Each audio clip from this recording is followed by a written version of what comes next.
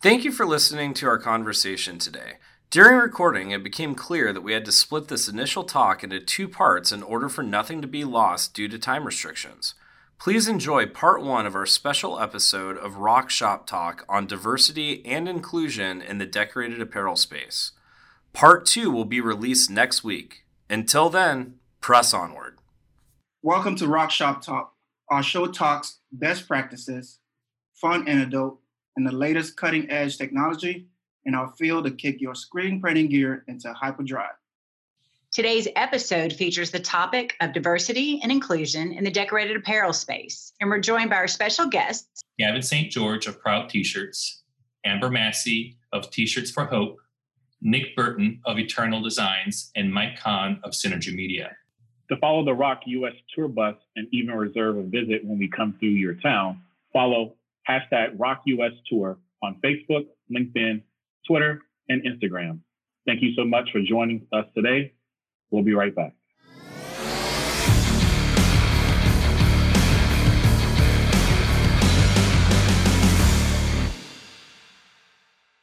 So I want to welcome everyone to Rock Shop Talk. My name is Ross Hunter, alongside of my creative director, Meryl Capps. Hello.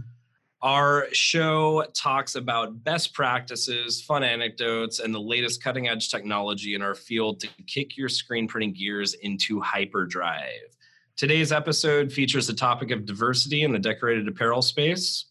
We're joined by a special guest, Gavin St. George of Proud T-Shirts, Amber Massey with T-Shirts for Hope, Nick Burton with Eternal Designs, and Mike Kahn of Synergy Media, along with internal guest here, Mr. Brian Richards, who is our channel sales manager at Rock US.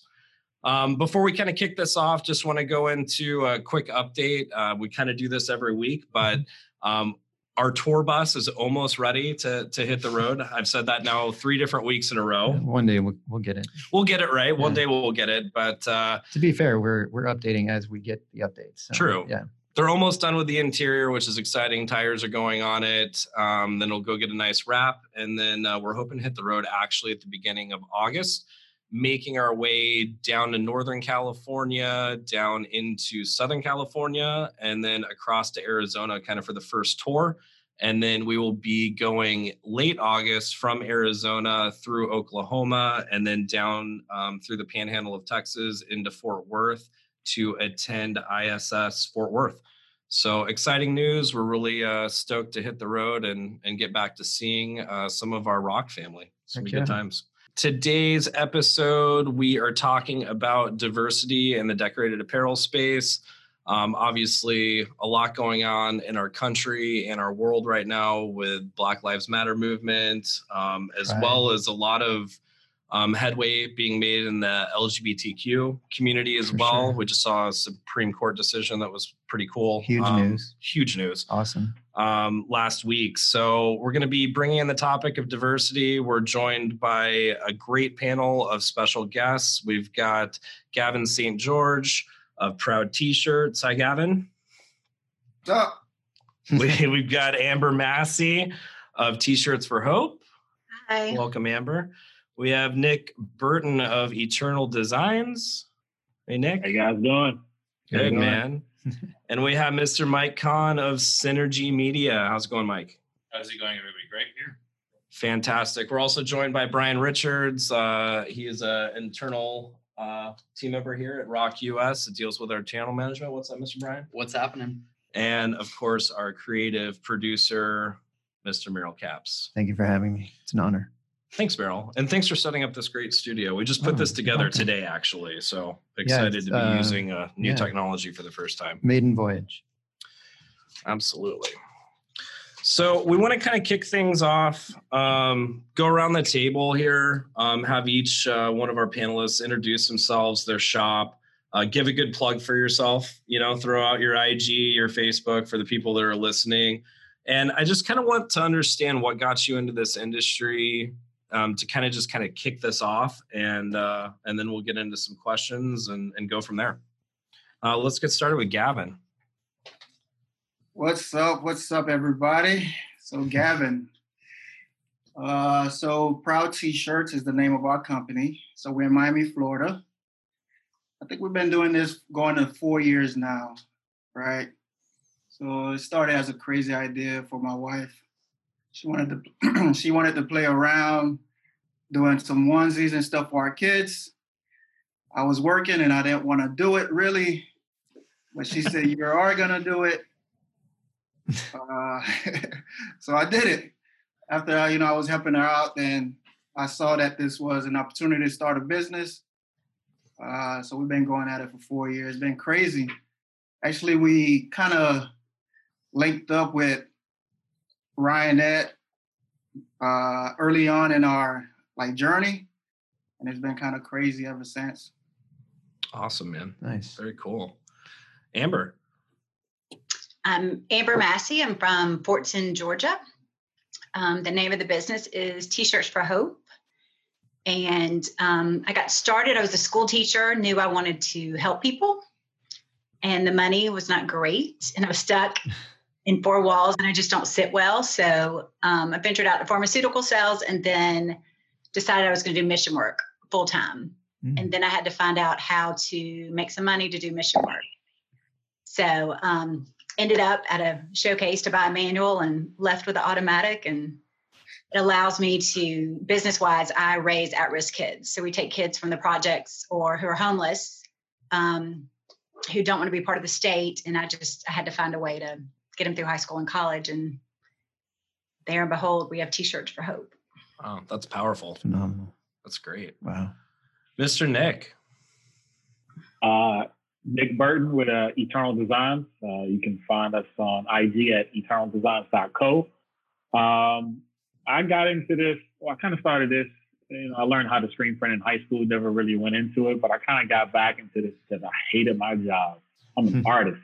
I got to be doing stuff, moving around, something to that effect. And I got to a point where I was really burnt out. So I was like, hey, let's try the screen printing thing back out again and see what happens. So I've been going at it here for 6 years, this being the 6th year.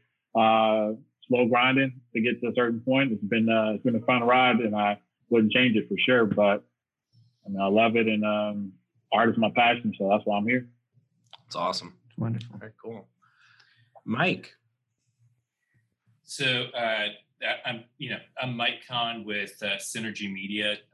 We're actually a almost 20-year-old design merch and marketing company out of Columbus, Ohio. My goal was always not to deal with customers. So early on, we started, doing our in-house brands. And, one of those things was Fuck Hate. It's an activist T-shirt company that deals with LGBT rights, anti-racism, and women's rights. And we kind of drive people, to our website through viral videos. Our content has been seen over 200,000 or 200 million times across numerous platforms. We've always done apparel, but we didn't do it in-house. And about 6-7 years ago, I just got tired of our contract people making mistakes and me having to deal with their lead time. So, at one of the shows, I met Ryan and got our first rock, and now we have 2 rocks. And again, we can, obviously we do a ton of contract work for retail brands, but definitely it started because we just wanted to control the process. Awesome. Well, thank you all for introducing yourselves. A lot of powerful reasons why you got into this industry, and obviously a lot of people already doing work for exactly, what we're talking about today, which again is diversity. I want to start out by just saying our goal here is really to lend a platform for your voices to be heard. We, want to be clear that you guys call the shots in this conversation. If there's a topic that you want to speak more or less on, for us, it's a learning process. And this is, a great place for us to understand, for our business and for the industry, what we can do, what we can be a part of with the reach that we have, to really combine with the reach that our customers have to really start to, hopefully implement some change.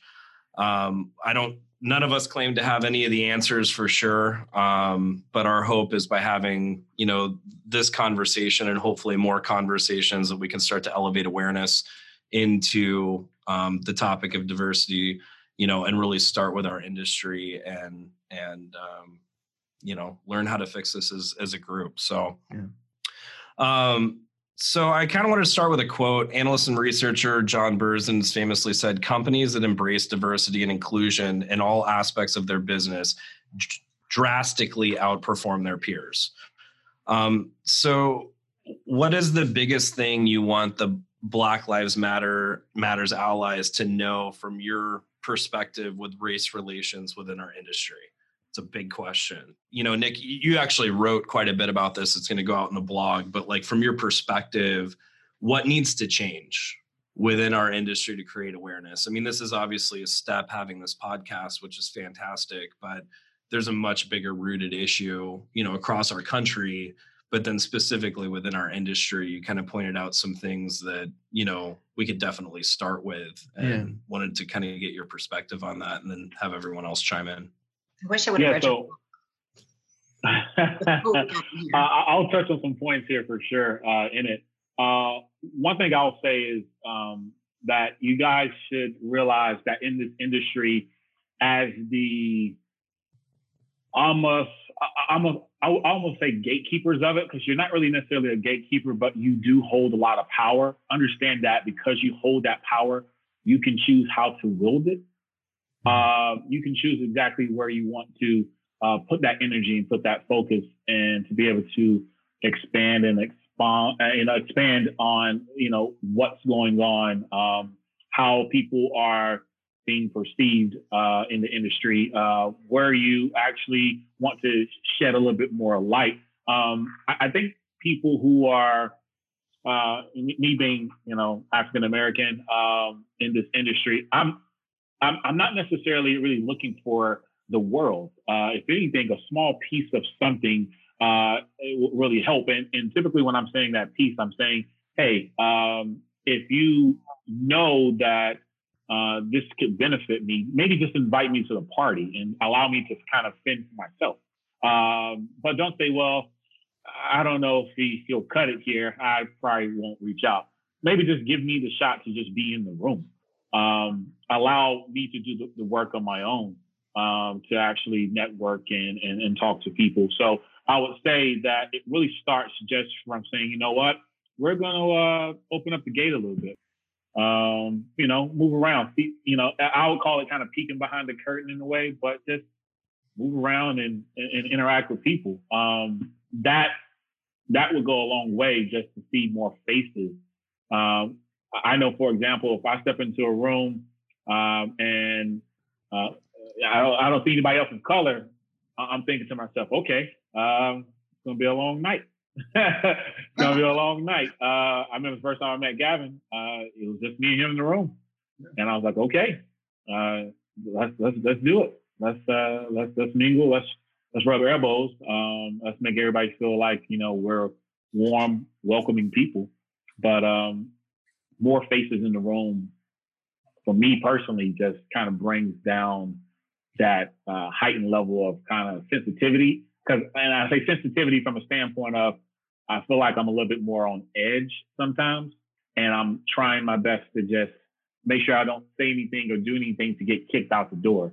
It just allows me to just be a little calmer, go into conversations a little bit easier. I still mind my words, I would say, but it just allows you just to be a little bit more free flowing, like you are with your friends in a sense, versus feeling like you kind of have to have that job interview kind of style and very robotic, and just you're just able to relax a little bit. So open the door, let more people in, I would say, is probably the best way to kind of start bridging that gap. Just open the door and say, hey, come on in. Awesome. Gavin, do you have anything that you wanted to add to that? Sure. So, well, I'm from Haiti, right? So originally I was born there. I came here to the U.S. as just before my teenage years, right? So that I look at the world like through the Haitian lens. And if you guys know the Haiti story, Haiti has this powerful history of like abolishing slavery, that stand up to like oppression and just reject that whole idea of hatred, right? And for that, and because of that, Haiti has a lot of enemies. And because Haiti don't really play with that, right? So that's I'll say that to begin that. And so I know Brian, right? And I know you as well. I think you guys think I'm okay, right? Cool people, Yeah. right? I think you're amazing. Good in my book. Yeah, no kidding. The answer. So, and I'm a black dude, right? I think most people are just cool if you let them be cool, right? Or if you kind of just like, I don't think most people are out to hurt people and violence. So it's like a lot of like rhetoric out that perceive black folks as being like, this different type of creature, you know what I mean? Almost like inhumane in some ways. Like, so my only thing would be like, all right, start with you personally, just if you want to, nobody could force you. Just think, these are just people too. I think if that would be the first step. And then of course, like institution-wise, like in a business, if, like he said, if you have the power or the market control like Ryanet and Rock does, the actions that you guys take speaks loud, If you guys deciding that, one of the things that attracted me to this industry was watching Ryan, and he was kind of cool, kind of fun, like in the videos, right? Sharing all this information. To me, that was like, all right, this is something cool that, I could see myself doing that, right? If it's coming from a bunch of guys that I can't relate with, it's different, And sometimes I think that's done purposely where like the selection of people that's there is put there just as a barrier so other groups doesn't get in. But if you're consciously trying to make sure that it's even, like when it comes to diversity, when it comes to just women and people that's different sexual orientation, you're speaking by taking those actions. And sometimes just the talking is not, and I've had this conversation with Ryan and other folks, especially with the whole All-Made situation. Yes, telling a good story is good, but what I respect about All-Made and what they're doing is actions speak louder than words. Paying people right, treating them good, that's where it's at, you know what I mean? Not just saying that you're gonna do it or saying these nice words or whatever, but taking like real action and allowing people to like just be cool, just be human, you know what I mean? Absolutely.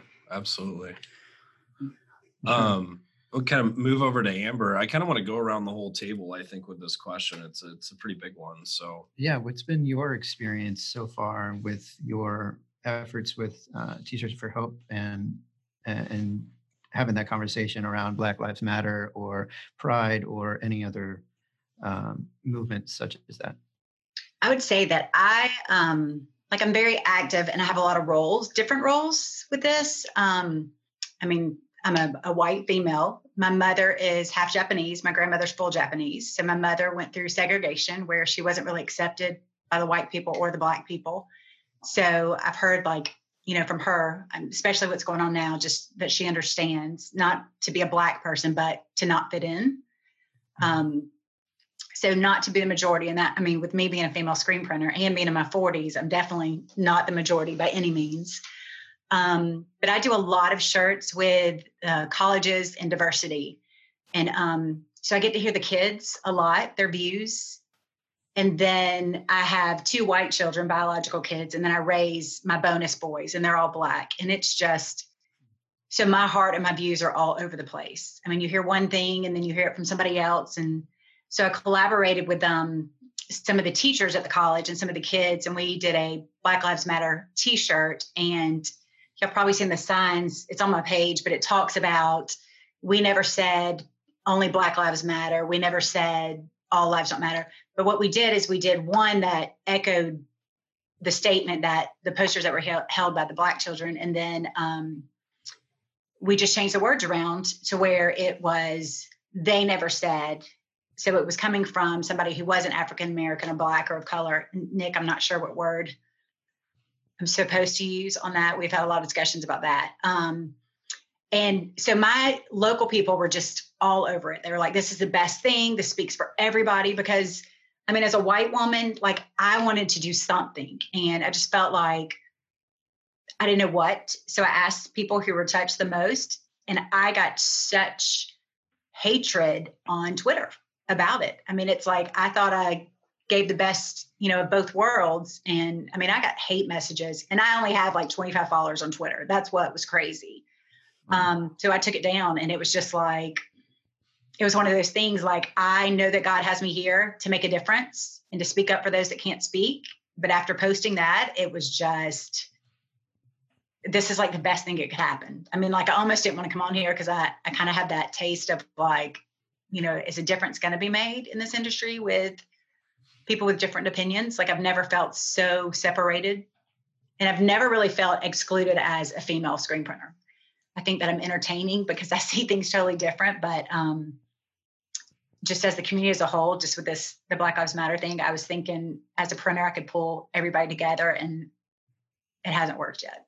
Well, I'm glad you showed up here. I mean, that we're hoping, as Nick kind of pointed to, we want to, we're the second largest distributor of automatics in this country, actually the first in the world, depending on how you look at it. And, our hope is to be that change. It's horrible that, that happened and you felt like you needed to take something down that was, something that you were trying to make change and be a part of a solution. And, I can kind of speak to myself in that same lens.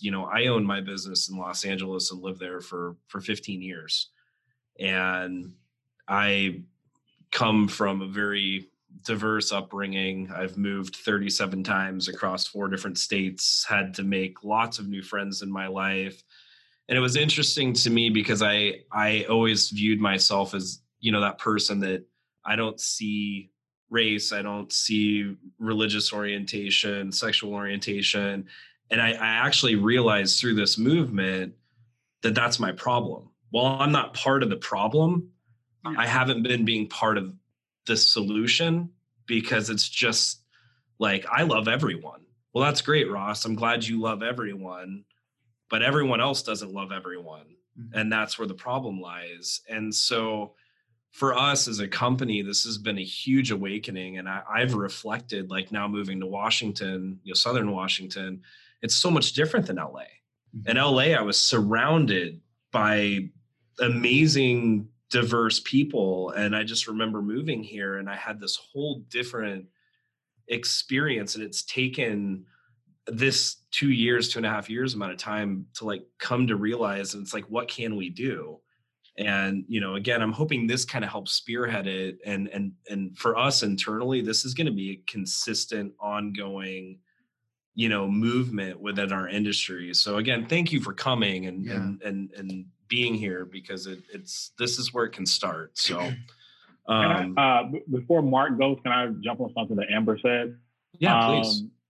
So one thing that I think sometimes gets lost in the whole, I guess, movement and makeup of everything is intent. Why are you doing it? What purpose are you, for what purpose are you doing it? And what purpose are you trying to, service in the action in which you're taking, right? If that intent can't be seen in any way, shape, or form, it's going to always be taken out of context. I just, based on you explaining it, I don't see anything wrong with what you said. And then you also asked about the word. I mean, black is black, either black or African American. People are going to have their kind of bones about it. Color probably won't really work. Probably don't want to go that way. People will start thinking about apartheid or something like that. That's typically when you hear color, because you hear that from people who were and during that time that were either black or white, or pretty much mixed. In between color was what they used. Also in the South, it's just a term that never really resonates with a very positive feeling. But black would have been perfectly fine. But what I think happened is, and what always happens when you are on anything social, is no one can necessarily see the intent. If your heart doesn't shine through what you're actually doing, and they get it like kind of right then, it's going to always be this thing that people question. Also, I'll say this too, for anybody white, realize that your intent and your actions can be very positive, but unfortunately, you're really at this point facing an uphill battle because it has gone on too long. Right. It's almost a fed up point, right? It's like rock bottom. You can't come back from, rock bottom so easily just by saying, sorry, we acknowledge it, because it doesn't come across, sincere and genuine. It comes across as, so do you want to take this photo, or you want to shuck and jive with me so you can kind of look a certain part and then you're going to discard me? No, we've seen that before. We're not doing this again. So that's the whole sentiment, I guess, around the nation. And I would say from an industry standpoint, I'm very leery of people who don't seem to have a genuine way of moving, or they just seem like they're just out for the photo op. Kind of like Gavin said, I mean, you want to be able to look at someone's action, look at how they move, how they conduct themselves, and say, oh, you know what? Yeah, I see it. He's a cool guy. Like, he means what he says. Like Brian, that's my man. You know what I'm saying? Brian means what he says. He says what he means. He's genuinely who he is. I can see it in his actions. And it's easily relatable because I'm the same way. So I think intent really is what we're talking about here. Don't try to be overly genuine. Just be who you are. And if they don't get it, if these 5 people don't get it, maybe the next 5 will. If those 10 people don't get it, maybe the next 5 will. If those 15 don't get it, just keep going. Just be resilient and driven to prove your point and stand for what you believe. That's awesome. Yeah, I'm gonna reply to that real quick. I will say that I clearly I look white, but I have such like a variety of friends and everything. It's not like, I always laugh because people go, "Oh, I'm not racist. I have a black friend." And it's so much more than that. I mean, I raise black children from the hood. I get no money for it at all. I mean, it is totally because of my heart that I do it. I get judged on that too. People are like, "Oh, you're like Sandra Bullock." I'm like, "No, I'm not. I print t-shirts for a living. I'm broke." But the people locally that I collaborated to do the shirts, like, they know me in the community that I'm helping everybody. It doesn't matter your color, anything else. So I didn't get lashback here. It's on social media where people don't know me. Mm-hmm. And I would say I'm really tender right now, where a lot of people are on edge. But I feel I'm a heavy feeler, and I feel sorry, not so much sorry, but I feel everybody's emotions. So I think on Twitter, just people not knowing me and judging me and just making very cruel comments, it was tough. Like, maybe I'm not made for social media, but I need some sales. So I'm gonna have to figure something out. Yeah. Like, we should collab on a shirt, and then you just take the comments. Fair trade. But we did do one that said white silence is violence. And then I got pushed back on that too. And I'm like, I'm just going to start wearing my own shirts, and people can either ask me about them or not. But so I guess I want to know a good way to make a statement and make a difference. And I'm donating shirts. That was the whole thing.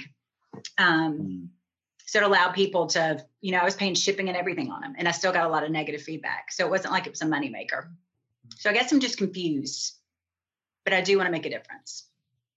Hopefully, when we get deeper into this too, maybe once we kind of tie this whole conversation together, some of that will come out like organically as well, because I think those are some of the topics that we want to talk about here.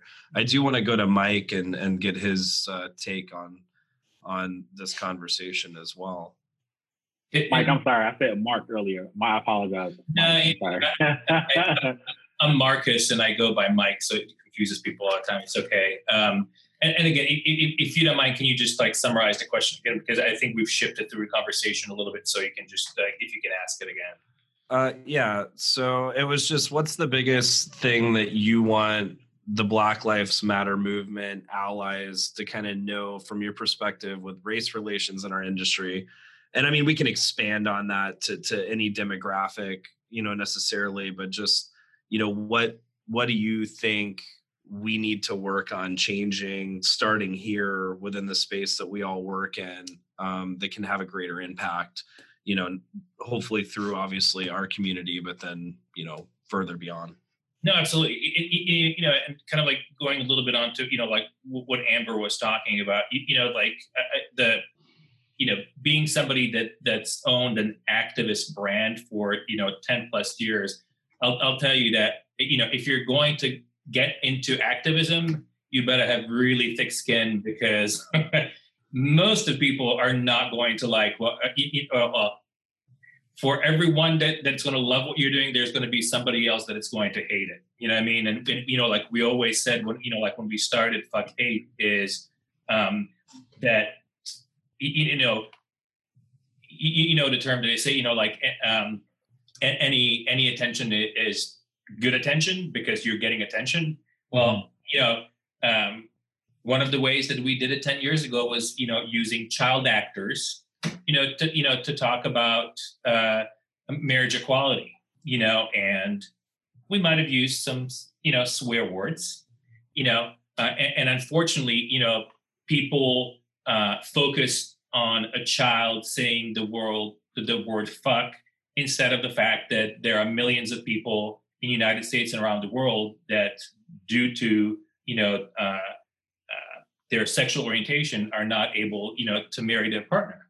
And in 2014, when everything happened in Ferguson, we saw an opportunity to to really expand like what we were dealing with, right? Because we dealt only with LGBT rights, and the day that after Ferguson happened, we picked up our crew and went out there and went to the neighborhood and actually found kids that were there and used them in a video that, and raised money for 3 African American nonprofits that we donated money to.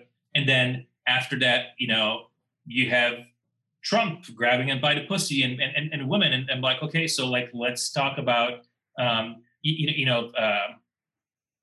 another area that we can address, and we got into gender equality and feminism. I mean, but again, like you have to, like, if you think that the messages that you got on Twitter were tough, just think about alt-right attacking your videos and having thousands and thousands of comments on the stuff that's like, just, I mean, the worst thing that you can think of, like that's what's been said to us. Our offices have been called and we received like death threats. I mean, people are insane. And if you're going to, I'll always tell people, like if you're going to stand up for what's right, and some of us do it a lot more vocally than others, right? But if you're going to be vocal about it, be ready to just be ready to like stand your ground, because it's not easy. I mean, I don't need to tell you, all it takes is for you to follow the news and watch the news cycle and watch both sides, right, the left and the right, and they're going to take the same situation and portray it in the way that it fits their story. So I always looked at it as a way that, I knew that my heart is in the right place, and I know what I'm trying to do. I'm just trying to help in the best way that I can. Is it always the right way? No, but that's the way that I know how to help. And, that's what we've done. And we always said that, like we as, kind of like to take it back to the screen printing industry, like we provide a T-shirt, and one of like kind of like the mission of like Fuck Hate has always been arming thousands of people with T-shirts, with messages that dealt with anti-racism and anti-sexism and LGBT rights that act as mini billboards of change, right? I mean, they're conversation starters, and it can be, if I can wear a T-shirt that, I'm going to be stopped by somebody and says, like one of ours was, some chicks marry chicks, get over it, right? People would stop us and, they're like, that's really cool. And, it would start a conversation.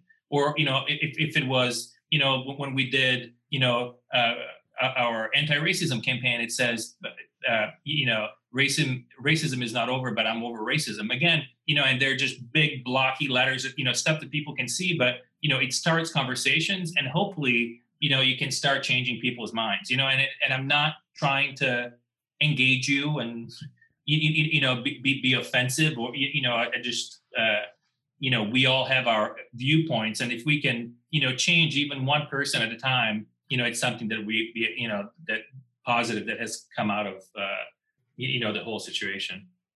Awesome. That was very well put. So we are going to run to a quick commercial break, and when we come back, we will get into more meat on diversity. At Rock US, we're committed to supporting a revolution for change that empowers all of us. We need your help in choosing a hashtag that lives up to the call to action that this moment deserves. Please help us by submitting your ideas to hello@rock.us. That's hello@roq.us. And thank you for being a partner for positive change. I want to welcome everybody back to Rock Shop Talk, your one-stop rock shop where we discuss all things screen printing. Today's episode, we are talking about diversity and inclusion in the decorated apparel space. We're joined by Gavin St. George of Proud T-Shirts, Amber Massey, T-Shirts for Hope, Nick Burton of Eternal Designs, and Mike Kahn of Synergy Media, along with Mr. Brian Richards from our very own Rock US. So welcome back to the show, and we're going to kick this off. I think Brian is going to get started here with some stuff. So yeah, absolutely. So something that Mike was saying, looking at diversity is one thing, right? But inclusion is something else, right? And there are key differences between those two. And it was similar to what Nick was saying earlier. You can open the door to the room, you can let people in, you can invite people in, but what's the tone in the room, and what's the tenor in that room, right? Is it inviting? Is it encouraging? How do you feel about being your true self, or are you holding back or pulling back, and how does that influence, what you're doing? So really kind of focusing and highlighting on what are those differences. This is a podcast on diversity, but what are the important distinctions for you between diversity and inclusion? And what can we kind of from this side at Rock US do to embrace those differences as well? And action. Okay. Let's see. There's a difference. Do you want me here, or am I here just because, right? The most of the time in most rooms, definitely within the industry, I'm gonna be honest with you, I don't feel like I belong there. I don't feel like they want me there. I feel like it's, hey, how you get in here? And it's like, the door is open. I walked in and it's like, well, who invited you? And it's one of those things where I was like, okay, so I have to be invited just to come in? And it's like, oh yeah, you have to be invited to be part of this party. You don't fit the description. You don't fit the mold, the model. And it's like, why? It always goes back to why. I think, I guess one way to fix it, because not everyone's going to think the way you think and feel the way you feel. But generally putting people that are very middle of the road in the room also would help. Finding those people. I would like to say that I believe everybody here in some capacity can hear both sides of the argument. Whether you agree with it or not, I think you are willing to sit there and say, hey, I know what I believe, but I'm able to hear your point and be able to kind of have that conversation and discussion to be able to go from there. I think it just has to be, I think the room needs to feel inviting enough to be able to at least get to that point. I think that's where the inclusion is at. It's very much okay, diversity is, of course, having a certain amount of people in the room. Inclusion feels like you want to at least have the discussion. Like you actually want the person to be there to at least be able to kind of, work with them or kind of, have that discussion to be able to talk about anything. I think in the industry, depending on where you go, you guys do more shows and things of that nature than I go to, of course. But I know the Long Beach show for me is probably the best show to go to just because of the diversity I do see on the floor.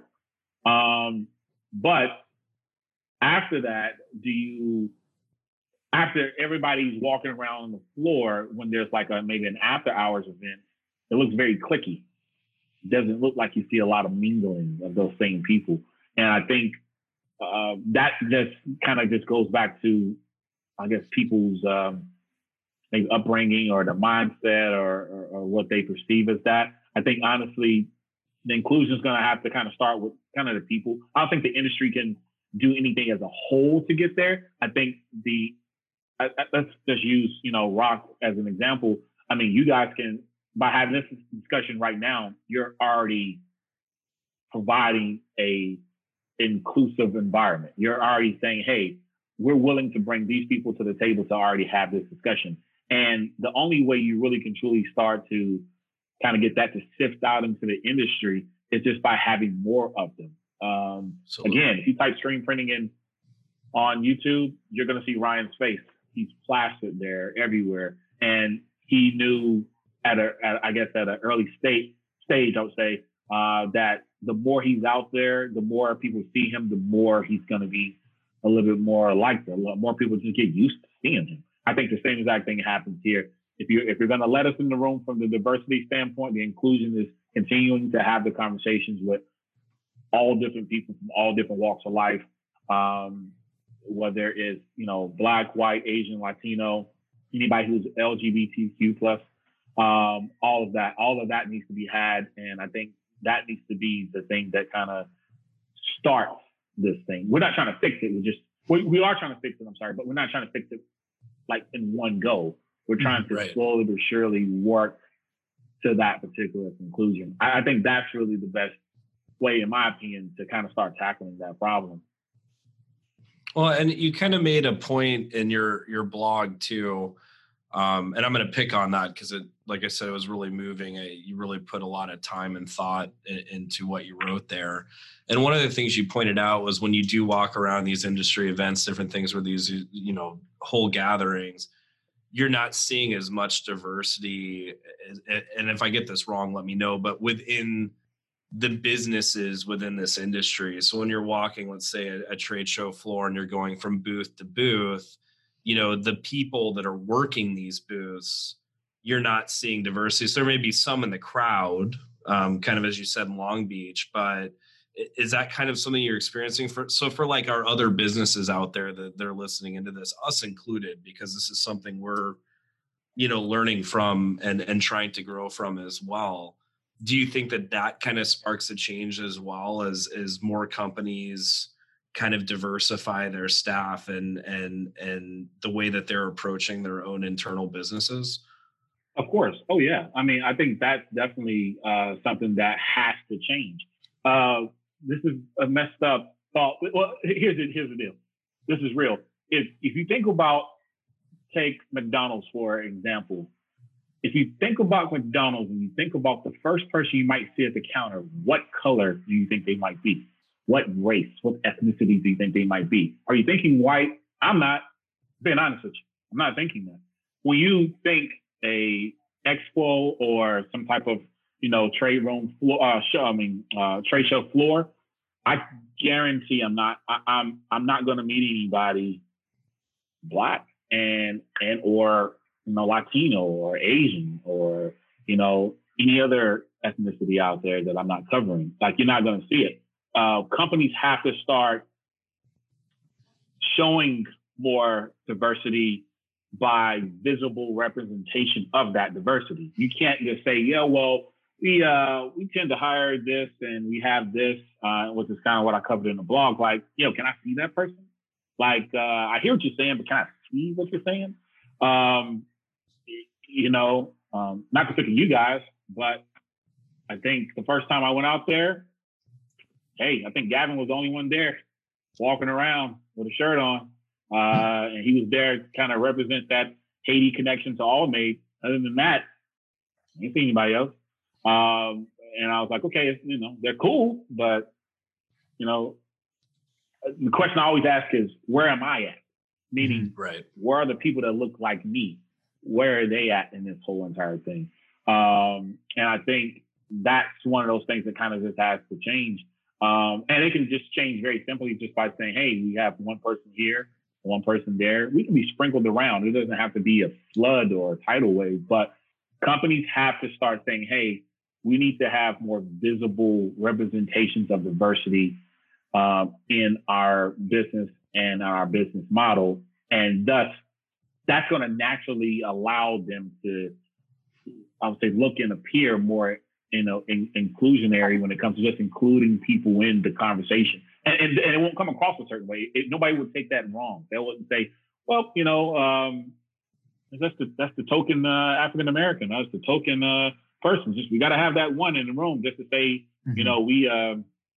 we were able to fulfill the Rooney Rule. Like, no, we want to be able to have everybody in there, and it just needs to be a natural flow. I think if that can be adopted by, the businesses and the companies in this industry, starting with this particular moment in time, going forward, I think naturally you'll see a nice blend of those people on the floor, and I think that'll and even not necessarily on like trade room floors, but also in your marketing, promotional products, your branding.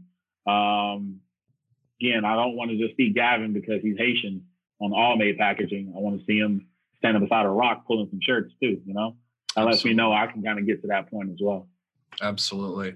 When you make an interesting point, and I'm gonna say something, and I'm gonna kind of segue another question that has to do with this, and we'll kind of go around, the table again here. But we've been having conversations internally. When I came here, I never again really noticed it, and then my eyes have been open wide to it's not just about, hey, let's hire, a Black person or an Asian or whatever the case may be, right? To like I guess you use the term token person, right? If you do that, we were talking internally, how does that person feel? Like if companies go out there and they just do, it's not just about creating a diverse workforce. It's about embracing diversity in the workplace. And I think that that's what goes missed too, is a lot of companies do go out there probably and hire, purposefully hire for diversity. And if you're doing that, the person that now works there probably doesn't feel included. So this goes back to that inclusion conversation that as a business, if you're going to create diversity in the workplace, which of course is important for lots of different reasons, you have to have a culture that embraces diversity. Otherwise, it doesn't actually do anything except probably more harm, to that individual. I'm assuming. Does that resonate a little bit? But that goes back to the first thing, though. It goes back to the first thing. I'll let some other people jump in here. It goes back to the first thing. Give them the platform to at least speak when you bring them in. Don't just bring them in to say you're here. Like allow them to actually give you input, insight. Use some of those ideas. One of the things where I was at in the corporate space, and the corporate space I'm talking about is I was in tax software. So I was one of those. I worked for a company. I'm sorry, by the way. I'm glad you're a screen printer now. Yeah. So tax software is not fun, but the one thing I hated when we had project management kind of meetings and Scrum meetings is I would throw out an idea and it's like, yeah, okay, sure, but we're gonna go this direction, or the next day somebody will turn around and use the same exact thing I said, but they're white. And I'm like, you know what I just said last week or yesterday? Right. Like, what happened here? That doesn't make me feel like I'm being included in this conversation, in this whole process. So even if you start fixing the diversity, the thing, the person that you bring in has to feel like they have some level of input. They actually take what I'm saying and they're saying, we'll consider it, and they actually consider it. And not all the time, but maybe 1 or 2 times they actually use it. That makes me feel good to do what I'm doing. I think that's really the key. Awesome. That's really so. I want to open these concepts up to the rest of the group here to get your insights and input as well. Well, I think there. I guess 2 sides to it, right? You have one side of it is that we work in an industry that let's call it it's a skilled trade, right? You can't go necessarily to school to learn how to do our business, and the pool of people that we can pull from, if you're looking for skilled people, is very small, right? It doesn't matter whether it's a large or a small city. If you're looking for we're in Columbus, Ohio. The metro area has 2 million people. But if you really think about it, how many great printers are there in Columbus, right? And all of us that own print shops kind of like go through the same thing. As we try to expand, in most cases you kind of like have to poach people, right? Because they're so limited. That you kind of like, you're like, hey, I know you're working here, but it's I have a better opportunity for you. And I think, so when you're looking at such a small pool of people to pull from, it makes, the possibility of diversity that much smaller, right? Because, if there's 30 people in town that really you could use for this specific job, what's the chance that, one of those people is, Black or Latino or a woman or, LGBT, right? It's so I think, that sentiment that you have, from going to the trade show, I think it really what it is, it's primarily white males that you see out there, right? But the second part of that is the inclusiveness that, you were talking about. I think, the one advantage that we do have, as minorities is, there's definitely power that comes with it too. And I think knowing how to leverage that, like moving, like in your business is really, like powerful. We are, nationally accredited LGBTDE. And we're fortunate enough that there is about 180 plus large Fortune, like 500 companies that recognize us as a minority within their diversity supply. So, we're able to kind of like stand on the same ground as, an African-American, owned business, as a woman-owned business, and, all, places like Target and AT&T and T-Mobile and Apple, Google, as part of their, like supply chain, and, like they have a whole diversity supply department, and they have a requirement that a certain percentage of the business that they do comes from minority-owned businesses. And really, like learning how to leverage that is huge and can really, take your business to another level. And you know what, we've been fortunate enough to be placed in front of a lot of people, and, and sometimes, that's not really the direction that we want to go in, my business is not large enough that I can float for 90 days a company like AT&T, but just knowing that I had kind of like a seat at a table has been really empowering for me, that I can go, that there are specific annual events for, diversity supply where I have a chance to sit one-on-one with these people and present to them, like what I'm about. And we have had the opportunity to work with, like AT&T, and again, like I said, there were others that we just, even though that we would have been very competitive, I didn't have hundreds of thousands of dollars to like just wait for them to decide to pay me in 90 days,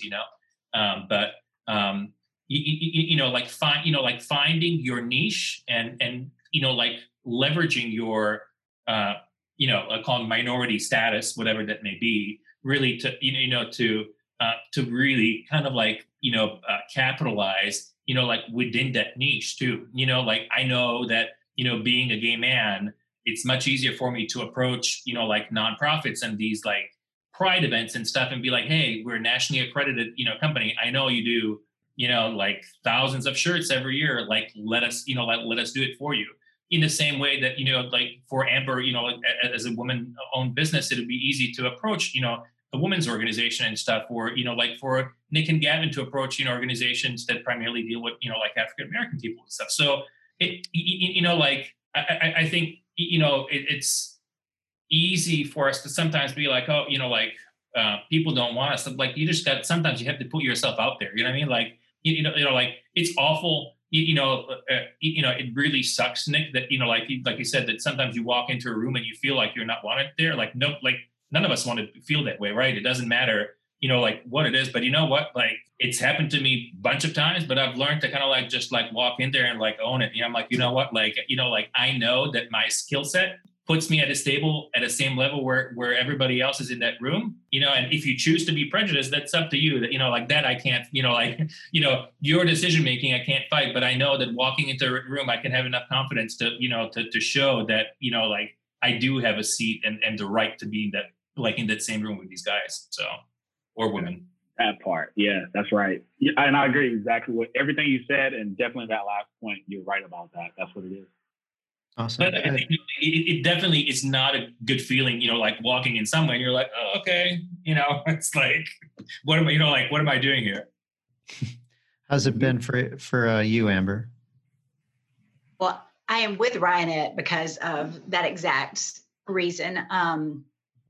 Brad and I met because I went to an Atlanta show with a budget to buy a blue machine that was manual, and totally was just ignored. My dad was there with me, and I was making conversation, knew all my details, everything that I wanted. And they just kept looking past me, just kept talking to my dad. And my dad's like, it's her purchase. And I don't know if they thought that I was like, my dad was my sugar daddy or whatever. But it was ridiculous. And I'm just like, I was dressed cute. Brian sold me a machine, but it was just like, look at me. And, and the guys, they looked more like my dad. Like khaki pants, polo shirt. So that is what I was used to. So it was kind of like, I'm going to get the respect level here. And I've never felt so invisible ever. Mm-hmm. And so we ended up over at Ryanette, which I'm a very neutral person, like my colors and stuff. And I go over to Ryanette and everything's like fluorescent green. And I'm like, not me, not my color tones, but just there were no women over there, which really it wasn't something that I noticed. But Brian walks up and just conversation wise. And then he goes, let me introduce you to the owner or to the president. And there was Ryan. And I was like, wait, these guys are trying to include me. And I was a special ed teacher. So inclusion is huge. I know it inside and out. And y'all just, it wasn't a sales pitch. It was just like, and Brian, you probably do not remember this, but I am in great shape because of you. I was 40 at that time and was trying to buy the manual. And you were like, how many shirts do you do? And I was like, probably about 500 a day. And you said, you might be able to do them now, but in a couple years, you're not going to physically be able to do it. And I remember seriously just say that to me. And we actually walked off, y'all. I'm not kidding. We walked over to the Stalls booth and then went back to an M&R. And I was just like, wait, maybe he had my best interest. Let's go back and talk to him. Anybody who knows me will tell you I'm not always the smoothest with the ladies. Oh my gosh. It was just like, wait, like that hurt my feelings. And then my dad goes, well, how about this automatic? And it was the huge one, like the oval one. And I'm like, wait, did you miss what my budget is? And Dad's like, what about the smaller? So next thing you know, we're getting one from Portugal that's already in the middle of being made and dropped from an 8 to a 5 color. And it was inclusion, no doubt, because I was set. I had already like filled out the paperwork for them. Like pretty much, here it is, here's my check, get me a machine. And not seeing, there was nobody that looked like me, which was totally fine because it is a male industry and I knew that. But it would have been so easy for them to just acknowledge I was there. And that's all it would have, that was it. They could have just been like, hey, so glad you're here. What can we help you with? And they would have my check. and they didn't. And it was, so I think Brian did a great job. Brian, kudos on that one. To pull it in and make you feel included, like I belonged. Because it is. I mean, when you go to those shows, y'all have seen it. I've only been to one because it's way out of my budget. But the females that are there are like, I was in pharmaceutical sales, and they're like models, like, the Bella Canvas models that are there and that kind of stuff. Even though those are females, I don't relate to that. So as we were talking about, Nick, you were talking about the token one. It's, there's a difference. It's a difference when you've got a 5'10" size 2 blonde on the floor versus a physical screen printer. So I would say it's not somebody that has to look like me, but it is somebody who I can relate to. And I guess I relate much better to men in the screen printing industry because that's what there is. Mm-hmm. And I chose to be in this industry. So it's not like poor pitiful me. I mean, this is what I wanted to do and I love it. And Brian, thank you for telling me I was going to be really out of shape. So this lockdown is killing me. I did start back. That's awesome. I hope that I don't recall it specifically. I hope I was thinking that I was so confident your business would grow exponentially that you weren't going to want to have to print it manually. So however you want to look at it. We will go with that. Do you want to kick off another topic? Real quick, I'm sorry. I would like to hear Gavin's point of view on this. Yeah. So I think whenever we talk about this Black thing, this word inclusion always come about, right? And everybody kind of knows, like, if for the folks that's not Black here, you guys really haven't felt this, but like I'm sure you haven't felt included like in other stuff. Maybe you go to the playground or play some type of sports and you don't get picked, right? You know that feeling, right? That feeling sucks. It's terrible. So that's like what a lot of Black folks have to live with like their whole life, right? Especially like in the business world where, it's already super risky to start a business. And we already know who holds most of the money and power in the US, right? Or in the world in general. So it's an uphill battle just, almost carrying this skin around, right? Not that I'm not going to work as hard or not as talented or not as smart, but just because this skin that I've been blessed with, I've been given, I know I'm probably not going to be included. But saying that, let's say I was a white guy, right? I would probably feel like, man, these folks are like coming to try to take something from me, you know what I mean? Or coming to maybe this position I could have for my cousin or some other guy that looks like me. So I see it and I get it. But like, I think somebody said it earlier on, like inclusion is actually good business. And it's like you're doing me a favor or doing a Black person a favor. It's like you're doing yourself a favor, especially in this like industry, right? So that's how I would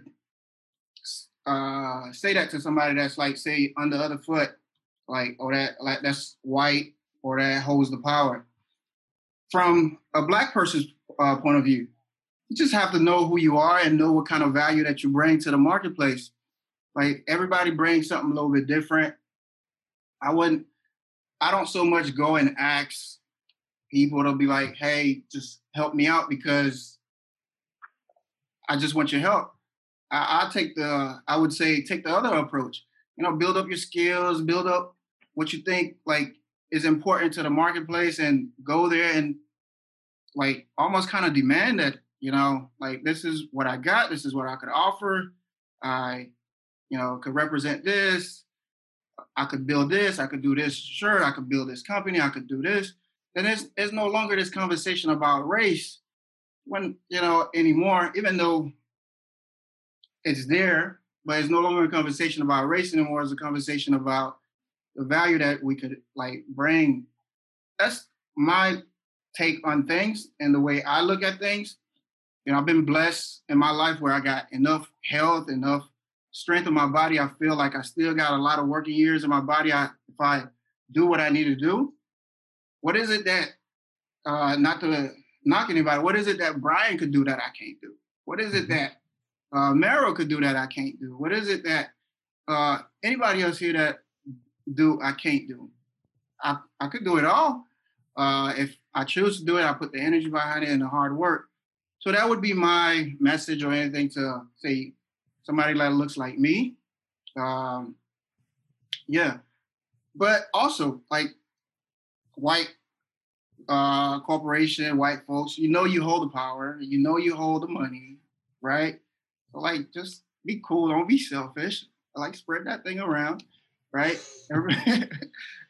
Just and you spreading it around, it's good for you because like if, for example, Ryan, and get into this, I think everybody kind of tell the story how they got into the industry. Like when I was doing this whole thing with my wife, like, I've always had like, I was a sales manager, general manager for different companies, right? And I had a good job before this thing. I was very reluctant to do this thing, especially like most of my job has been like office type job, but screen printing job was like, damn, I gotta get my hand dirty, play around with inks. Like I was not thinking that at all. What kind of attracted me to it was being able to see although Ryan does not look like me, but I could see his hustle. Like I love hustle. I love folks that, I could tell that they're ready to just like run through a wall, whatever. That's the kind of excitement, kind of energy that excite me. So I could see myself almost like him in some ways, and that attracted me. Somebody else may look at me while I'm doing my thing, and they may see like, all right, cool, he's a black dude. Okay, because he's a black dude or somebody I could relate to, let's say I'm representing Ryanette, Rock, or whatever, that's a sale for Rock or Ryanette, right? That's not, it's not like Ryanette or Rock is giving me like a donation or whatever. I'm truly like making a sale or adding value. So I would say that just know your value from a black person's point of view. Of course, you got to put in the work, do your thing. And even from a black person's point of view, you're going to have to work a little bit harder just to be seen. That's just the way it is. That's just the way it is. It's not fair, but that's what it is. From the white person point of view, you do have the power when it comes to the money and like whatever. Don't be selfish. Don't be greedy. Just like share this thing. Yeah, I think a lot of it comes down to, we talked about it a little bit earlier, like the intent, right? Or how genuine are you? Is it diversity for diversity's sake, or do you actually like mean what you're saying? Do you believe it? It's like the we've all seen the commercials with the wind turbines and the flowers are blowing and solar, and then it's like brought to you by Exxon. And you're like, wait, it's like things do not belong. Yeah, there has to be a little bit of like coming from the status quo and coming from a predominantly white male industry that we're in. Are we putting it out there? Are we saying, hey, diversity is important because diversity is cool right now? Right, not to check a box. For diversity's sake, or do we actually believe in what we're saying? Which leads me into my next question, which is, how do you measure that? Right. Mike talked a little bit about, Google, I think is making sure that they're directing a certain amount of, dollars out is going to Black owned businesses or LGBT owned businesses. Is that how to do it? What are ways that you guys, either in your own businesses or what you would recommend for other businesses who are really trying to embrace, diversity and inclusion? How do you measure that? So I'll take this one. So you almost have to force it a little bit because it's not just going to happen by itself, right? Because if it was going to happen by itself, it would have happened by itself, right? So in the beginning, it's going to be a little bit forced. It's going to be a little bit comfortable. It's probably going to be because it's the movement right now, right? Yeah. So you probably have to structure it. It's not going to be freestyling or anything, or just organic.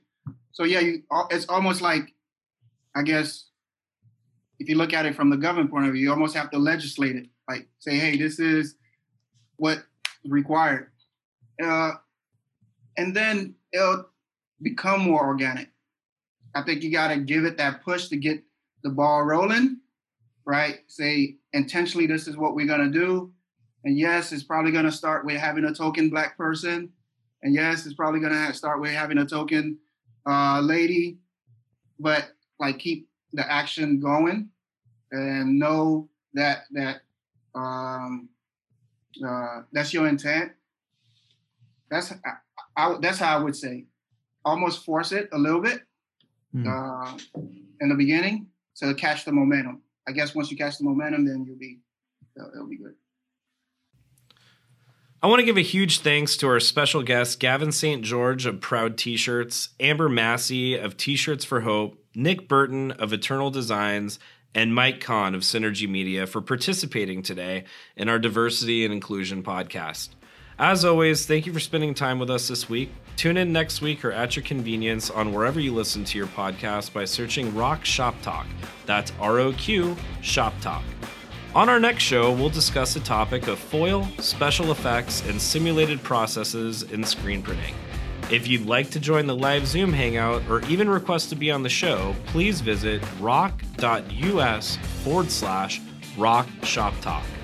If you found today's episode helpful, the greatest accolade we could ask for is for you to recommend it to a friend who you think may find it helpful as well. Please like, share, and subscribe on Facebook, YouTube, LinkedIn, Twitter, and Instagram. Until next time, rockers, press onward.